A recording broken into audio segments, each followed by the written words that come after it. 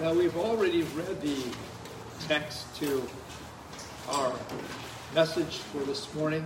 The Lord has laid upon my heart to give to you, and I'm continuing to think about our nation, but I'm also thinking about our continent, because we are part of a continent, the Americas, that extend from Canada all the way down to South America. And I'll bring that up later on. But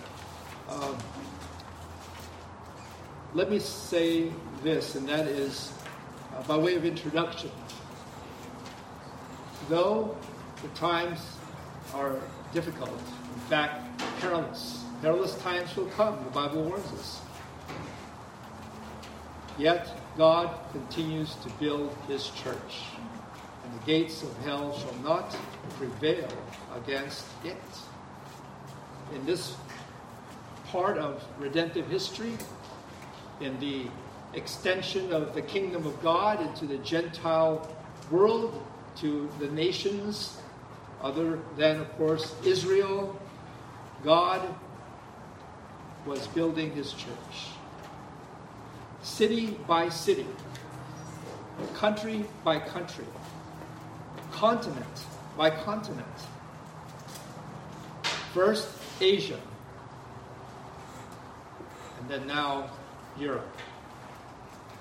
In verse 4, and as they went through the cities, meaning the Apostle Paul and Silas and those that were part of his evangelistic and missionary team, they delivered them the decrees for to keep. These were decrees or rulings, adjudication by we call it today the Synod. In that time it was the Council, which was at Jerusalem. And so that was their, you might say, their immediate impetus. But they were after more, because along the way they would be planting more churches for the Lord Jesus Christ. And in verse 5, and so were the churches established in the faith and increased in number daily. In churchplanting.com is noted, he, that is the Apostle Paul, probably started close to 20 churches himself. Now that's unparalleled. In the RCUS, you have some men who have been pastors of maybe 3 or 4, maybe 5 churches. Maybe they helped to start 1, 2, or maybe 5 at the most. But after that, that's it. The bulk of our time, the lion's share of our time as pastors is taken up shepherding the flock. The Apostle Paul was called to a very particular task of planting churches.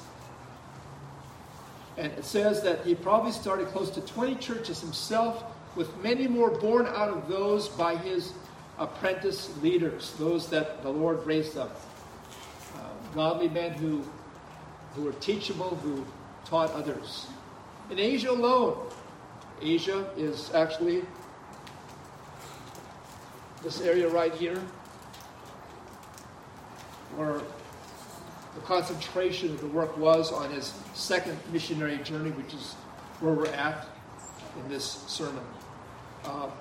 In Asia alone, the New Testament mentions that Ephesus, Smyrna, Pergamum, Thyatira, Sardis, Philadelphia, Laodicea, Colossae, and Hierapolis. Now, of them, Ephesus was a particularly proactive city, full of churches, full of groups meeting in homes, just like what's happening right now all over the United States and the world. And from that work, all the others were started, meaning the other churches. So while starting upwards of 20 churches in one's life is impressive, what is far more impressive is how many daughters, granddaughters, and great-granddaughters were birthed from those, meaning daughter churches, and granddaughter churches, and great-granddaughter churches. Now there are 4 steps that I note from this passage that I would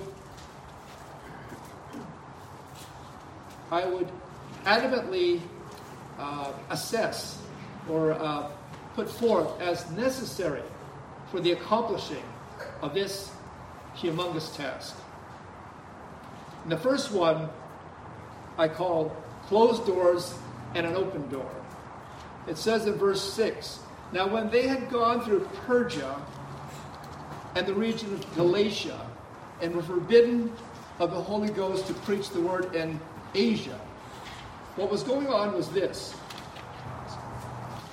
that after leaving Antioch in Syria, which is the home base, this was the mother church in the Gentile world. This is kind of the headquarters of the launching pad for missions throughout the Mediterranean world. Paul would continue westward, as you can see by this line here with red X's or stars or crosses.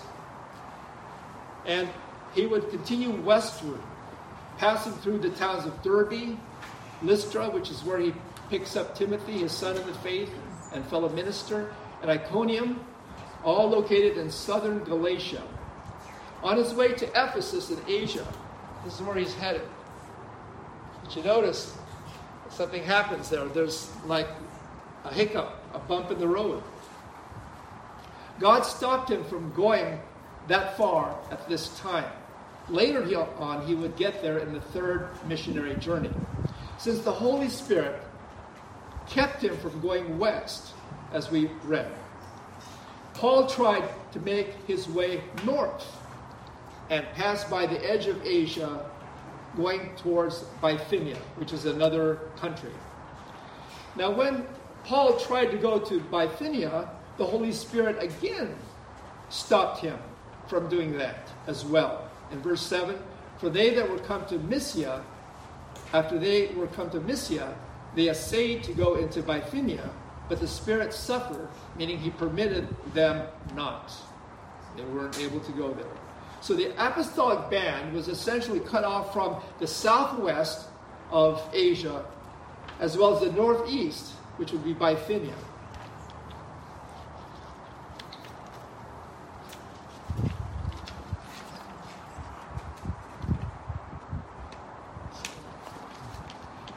So what ended up happening is that they negotiated a path that basically took them right,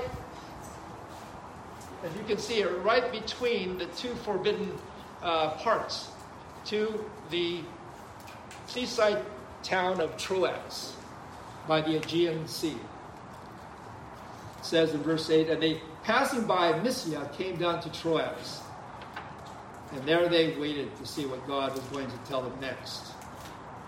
Now, I'd like to pause for a moment and say that, when we encounter closed doors to God's will in our lives, to things that we have planned for ourselves in our lives, it can be very frustrating, as I'm sure they were from time to time in their journey, because after all, they were doing this for the Lord. They were fulfilling the Great Commission to go out to all the nations.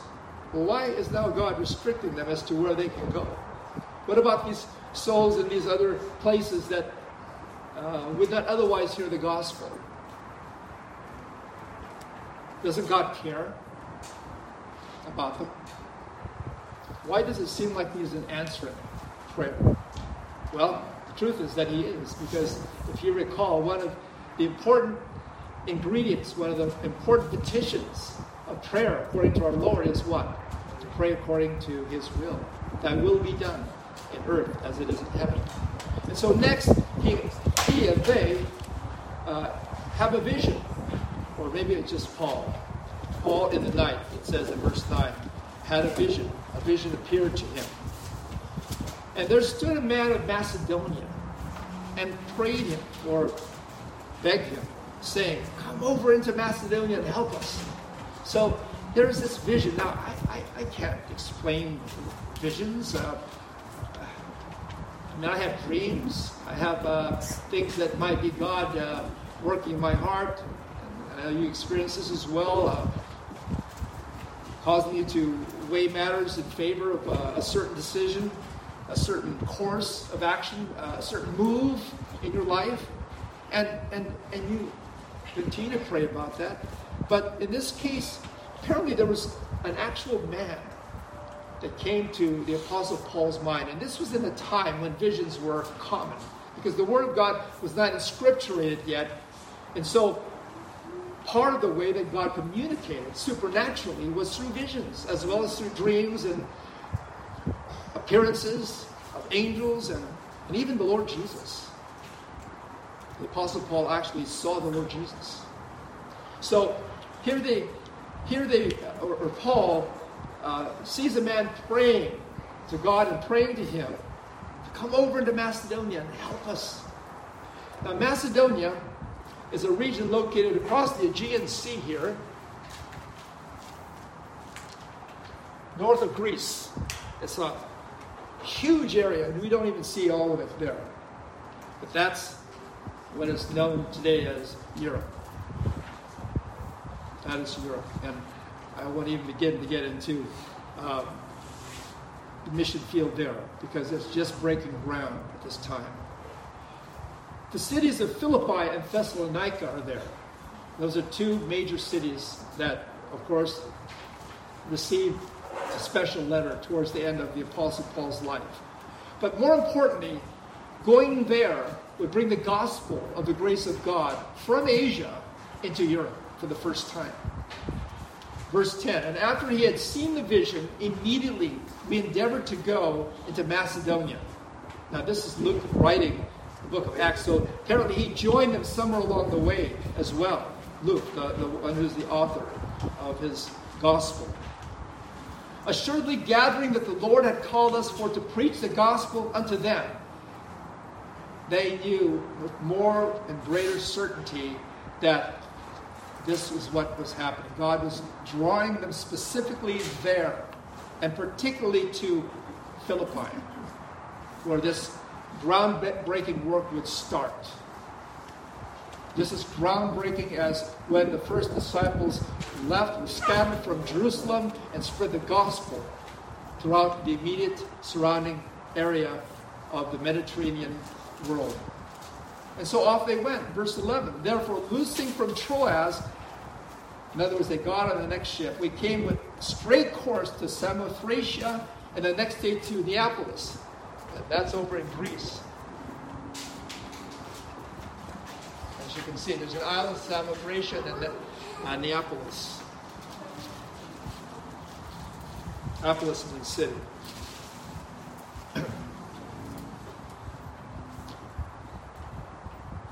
And from thence, verse 12, to Philippi, which is the chief city of that part of Macedonia, and a colony, just like San Diego is a military city. This was a colony of the Roman Empire. And we were in that city abiding certain days. How beautiful are the feet of them which preach the gospel of peace and bring glad tidings of good things to come. Where to start? Where do you start? Well, you start where you're at. You start where the Lord has you. You don't move. You don't go looking for where you think God would have you, but you go with His leading and His guiding. For after all, He is the shepherd. He is the shepherd.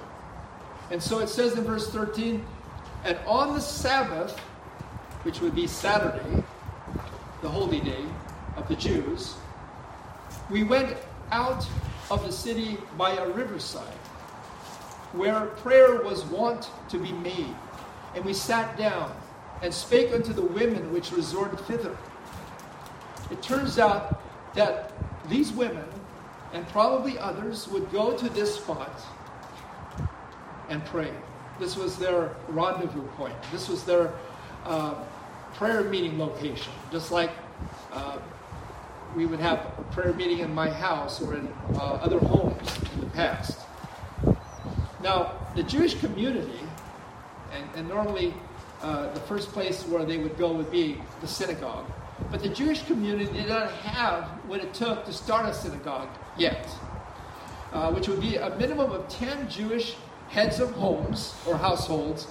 That was a requirement before they could actually do that. And so they would pray in the open sky. just like what we have done and even are, I guess, semi-doing right now out here in the open. Now, apparently this was a regular thing, as is indicated, how they were wont to pray. Prayer was wont to be made, which means it was their custom. And you know what? When something is a custom or a tradition, it's a good thing. And prayer is not only a necessity, but it's a blessing. Now, this was a location adjacent to a road that would lead out of the city and cross what would be the Ganges River. So because there were a few men, as I said, they weren't able to have the synagogue, so that's where they meet. And you know what? Even though there were a few men that were at the prayer meeting, there were plenty of spiritually minded ladies who read from the Old Testament law, who had discussion about the scriptures. If they didn't have anyone to teach them, they would do the best that they could. And that's what it was to do. And they prayed. They prayed after what they read because they were convinced that this was the Word of God. Now let me make a tentative conclusion, and that is this, that obviously God wanted for these ladies to be the first Bible study and prayer group to hear the gospel of Jesus Christ, because that's what happened. And not all were of Jewish ancestry, as we see in verse 14. Lydia, a certain woman named Lydia, a seller of purple of the city of Thyatira, which worshipped God, heard us. She was what they call a God-fearer. She was not Jewish. She was a Gentile who adopted the true religion of the Hebrews. It's called a God-fearer. She was born and raised to believe in gods and goddesses of Thyatira. But she didn't worship at the Parthenon or the temple where all these deities were in her hometown. God had worked in her heart. She was a businesswoman, very adept at what she's doing, and relocated to Philippi. So she became a God-fearer and joined other Jews and wanted to become part of this group of ladies who had the true faith. And was one step moving in that direction, and would have probably become an actual proselyte and adopted Jew herself if the Apostle Paul didn't show up with his apostolic team. Many would, let me go back. And so we meet Lydia at this location of this riverside outside of Philippi with a group of women, all of whom were there for the specific purpose of studying the Word of God and praying. And it was there that Paul and Silas met her and talked to her about the gospel of our Lord Jesus.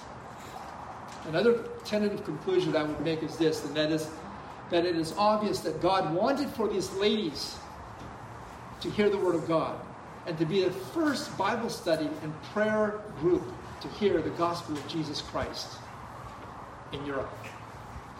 I have a picture here. I always, whenever possible, try to have a picture to kind of put me back in time in this location. And this would be perhaps what it would look like at that meeting of the great Apostle Paul, Silas, and this group of ladies. And they were all ears. That's one thing about those who are serious about the Word of God. Those who are workmen that need not to be ashamed, rightly dividing the word of truth.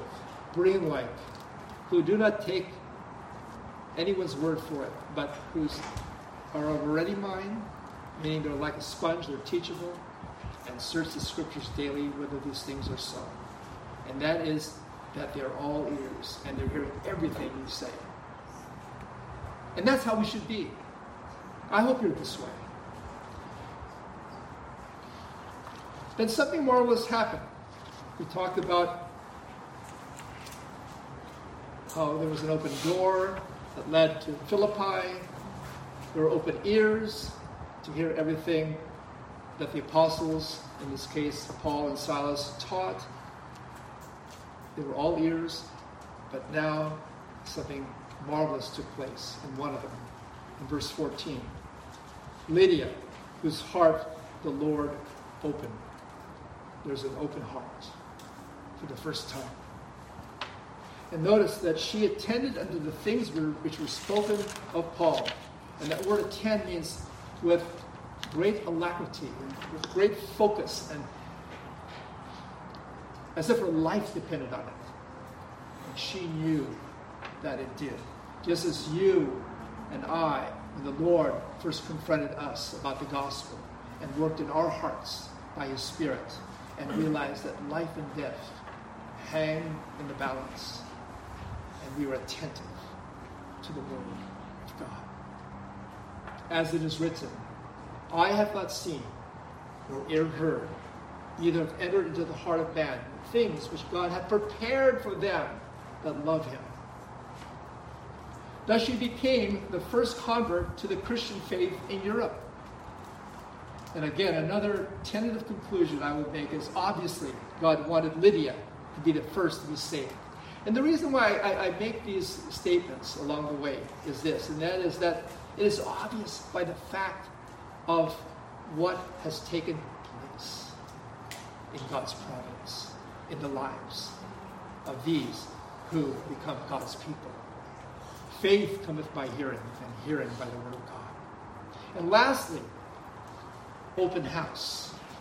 And where do I get that? Well, in verse 15, it says that when she was baptized and her household, meaning that they were convinced, she was convinced of the truth of the gospel and believed it with all of her heart, and was baptized herself, she began to witness it to her entire household.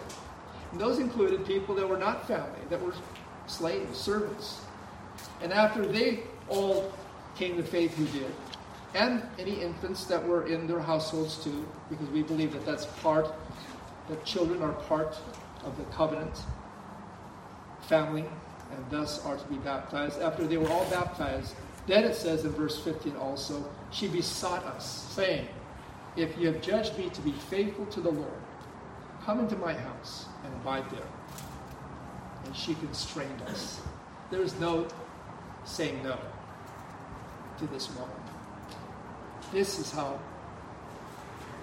heartily she clung to the Apostle Paul. She prevailed upon the apostles to stay probably several weeks. And why? To further instruct them in their most holy faith, in their newfound faith in Christ. Like that wee little man Zacchaeus, of whom the Lord says, this day salvation come into this house, for as much as he also is a son of Abraham. Lydia had become a daughter of Abraham, a true believer in the Lord Jesus Christ. She probably had a large house where the first Christian church started. So it never went through the process of becoming a synagogue and then a church. It went immediately to becoming a church. And she could afford it, being a seller of this very expensive purple dye that is used to dye the clothing of royalty and the rich.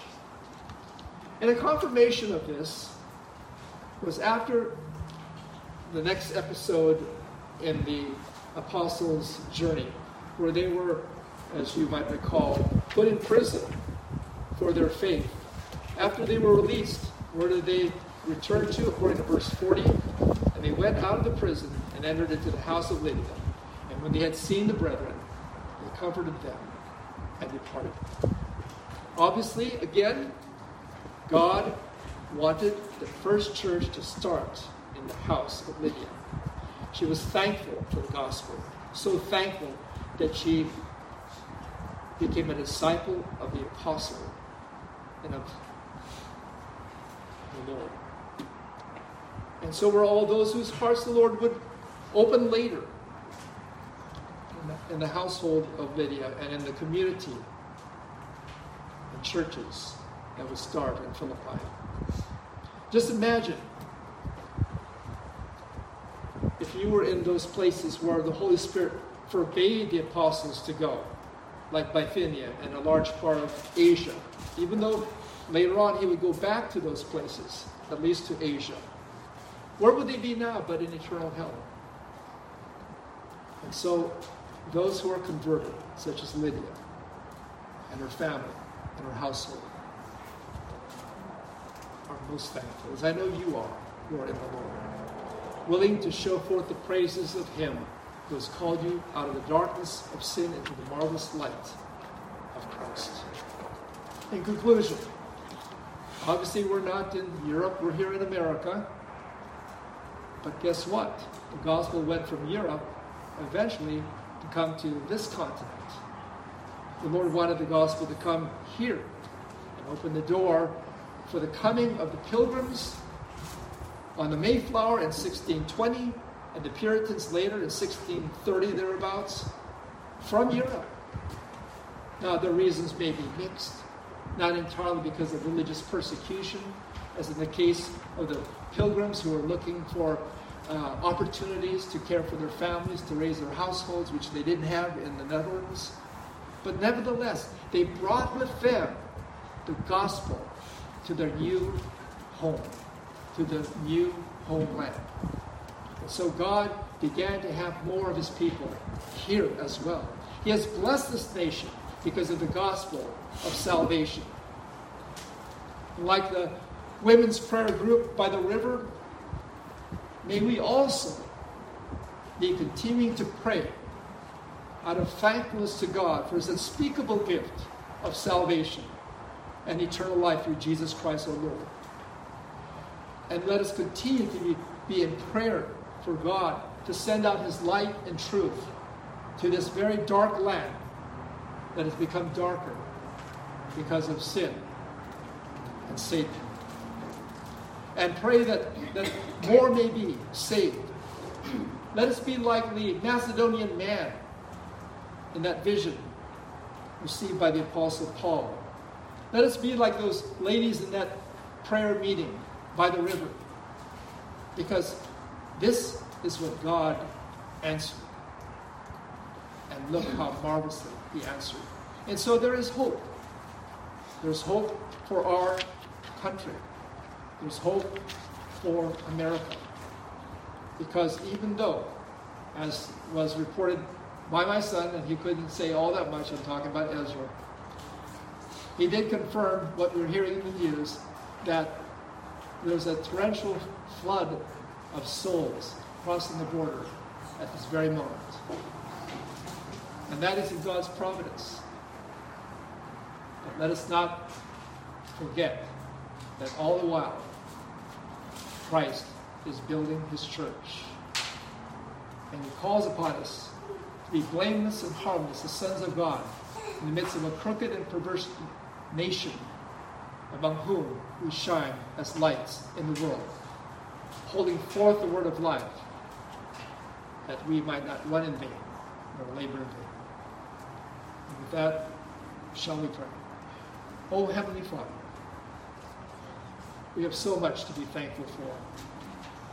We have so many blessings being raised in a country that freely allows us to worship You, and that freely allows the gospel to be preached, unlike many, many places throughout the world that forbid it. Lord, Your Holy Spirit has allowed the gospel to come here and has caused many to come to saving faith in You. Lord, may we be thankful for this. May we be so thankful for this, because we are in the kingdom of God. And may we desire that many more will come to know You. And may we, Lord, be like those that we have heard about, who let God and let go, allowed God to work, and allowed to be used by God for the gospel. Either in praying in the headquarters, as it were, or the actual going out of the gospel. into the highways and byways, into the fields that are wide in the harvest. And so, Lord, may we as a church be like that, be as a team, working together, and by our example, encourage others to do the same. For we ask and pray all of this with thanksgiving.